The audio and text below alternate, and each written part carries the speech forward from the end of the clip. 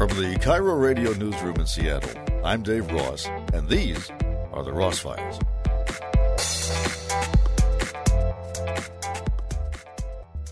What kinds of technologies do kids find creepy, and why would that question even come up? We have a couple of researchers from the University of Washington Information School. Alexis Hineker teaches at the Information School as an assistant professor, and Jason Yip is an assistant professor of digital youth.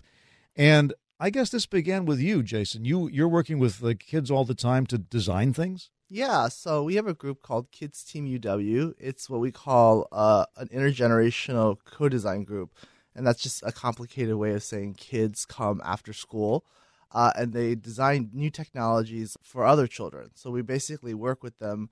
I have a group of volunteers, volunteer graduate and undergraduate students, and we work with the same kids. Designing what?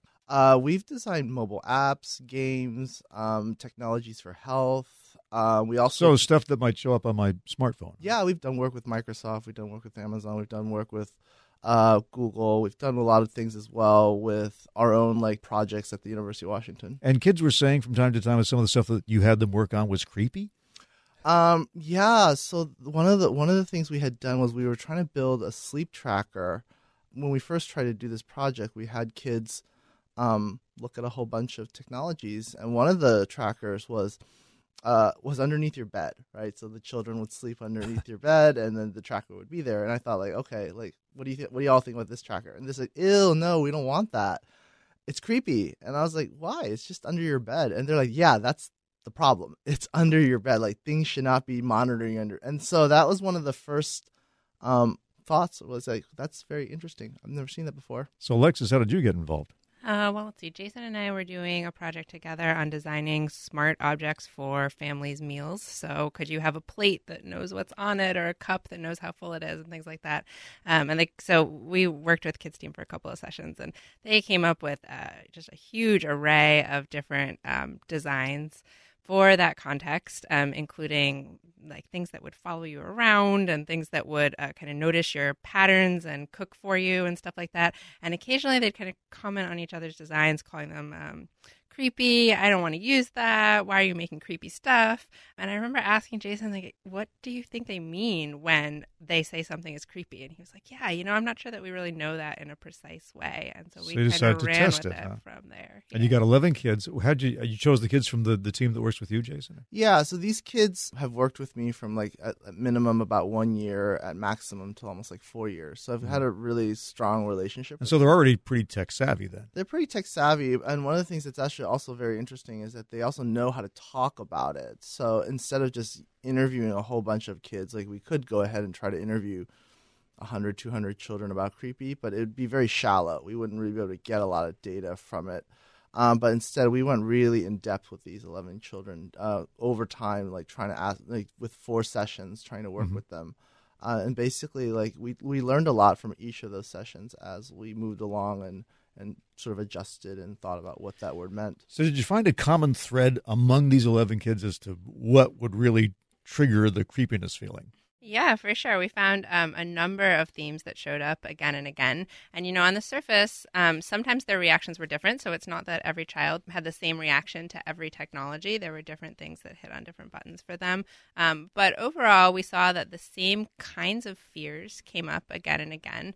And the one that I found most interesting was how often kids would talk about technologies as being creepy if they saw some path to that particular technology getting in the way of their relationship with someone that they care about. So technologies become creepy if they mimic the child and make parents think that the technology is a replacement child, or a technology is creepy really? If it can trick you into thinking that your mom said something that she didn't. So it's too real? I mean, is this... It's too real, but it's too real in this very specific, intrusive way where it's getting in the way of an important attachment relationship for the child. But I mean, is this an indication that artificial intelligence, for example, could go too far by learning too much about the child and being too much like a parent or a friend? Oh, yeah.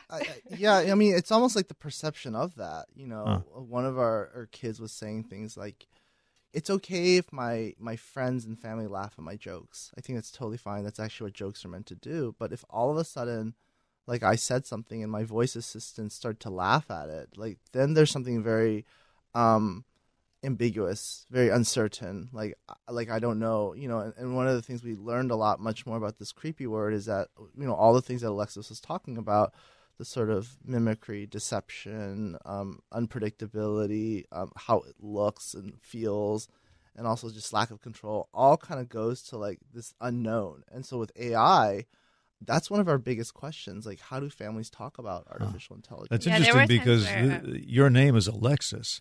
Yeah, And- don't get me started on that. So, I've that's stopped replying to emails where someone calls me Alexa. I That's know, just but I mean that's non-starter. essentially what these assistants are designed to do, is to be that kind of companion, right? Yeah, that's right. To be conversational. And the kids don't like it. I wouldn't say that they don't like it, but there are certain patterns of technology use where it can raise this ambiguous possibility for them that perhaps it starts to interfere with their relationship. So kids would say things like, I don't want my parents to have a robot that seems too real, because they might start to love it more than me. Things like that. Really? Yeah, that was surprising to us. Yeah. The fact that like, wait, do you really think that like your parents are gonna choose a robot over you? And they're like, Right. maybe, like these If it things gets are getting too real. If it gets too real, or the other opposite end was when I can't tell the difference between a robot and my parent, or a robot's voice. I mean, Yeah. we're starting to see voice assistants and others who are mimicking the actual voice of politicians or famous Right. people. Well, that's a real possibility. You could get a phone call from someone who sounds like your parent but Right, isn't. and it's all synthesized. Yeah. And that Yeah. was a very creepy possibility to them. We saw the kids actually were kind of drawn to and liked mimicry when it was of animals or pets or animal-like things. So it wasn't so much that they didn't like when it was realistic. It was like that they didn't like when it was realistic in this very specific context. So it sounds like there's a line here that you've discovered. I mean, it's a small sample, 11 kids, but it sounds like these were as young as 7, right?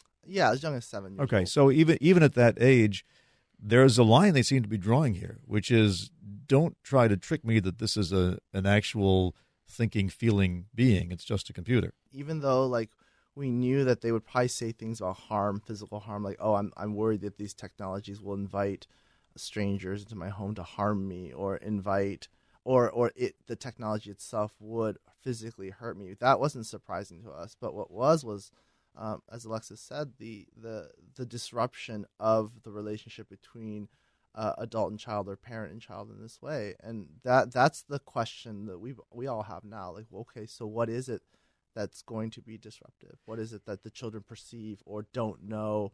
And that's where they don't use words like scary, like, oh, the technology is scary and it's going to hurt me. They use words like creepy, like, there's something not right. There's something unsettling about this. Gradually working its way into They're worried this about relationship. where this information will end up, that they're giving it.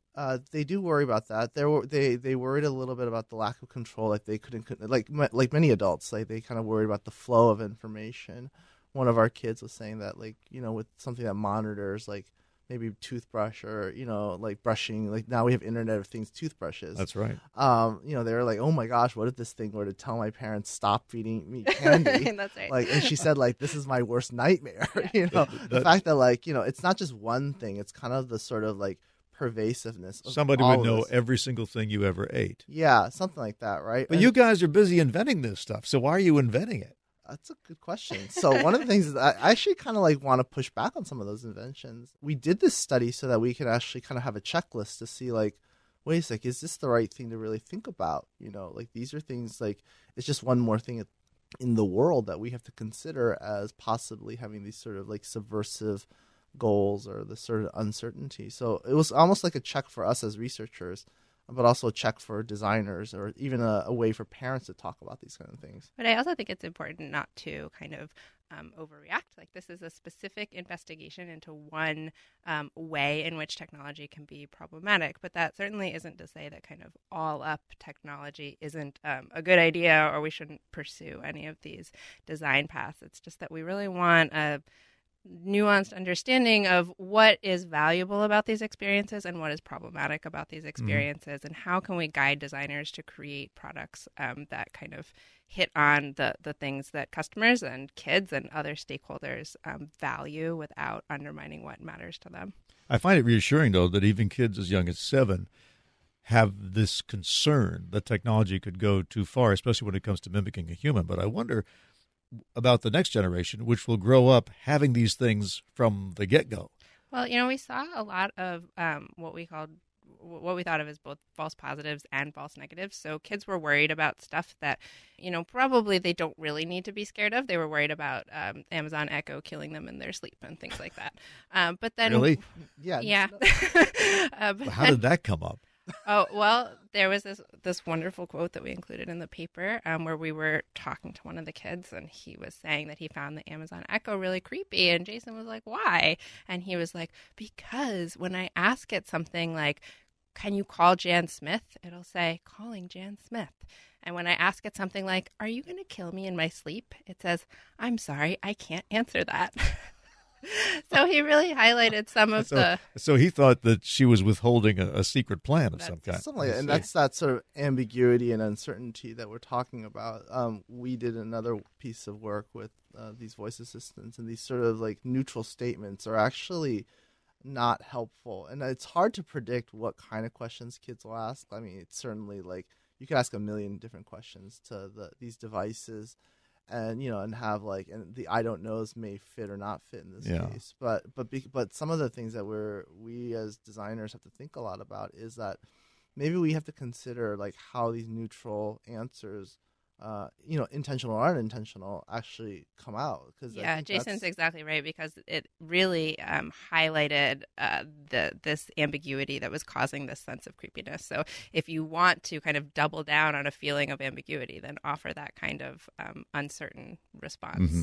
But, I mean, there is an inherent deception here, because computers don't talk. They don't know how to talk. They don't know what talking is. They don't know what emotions are.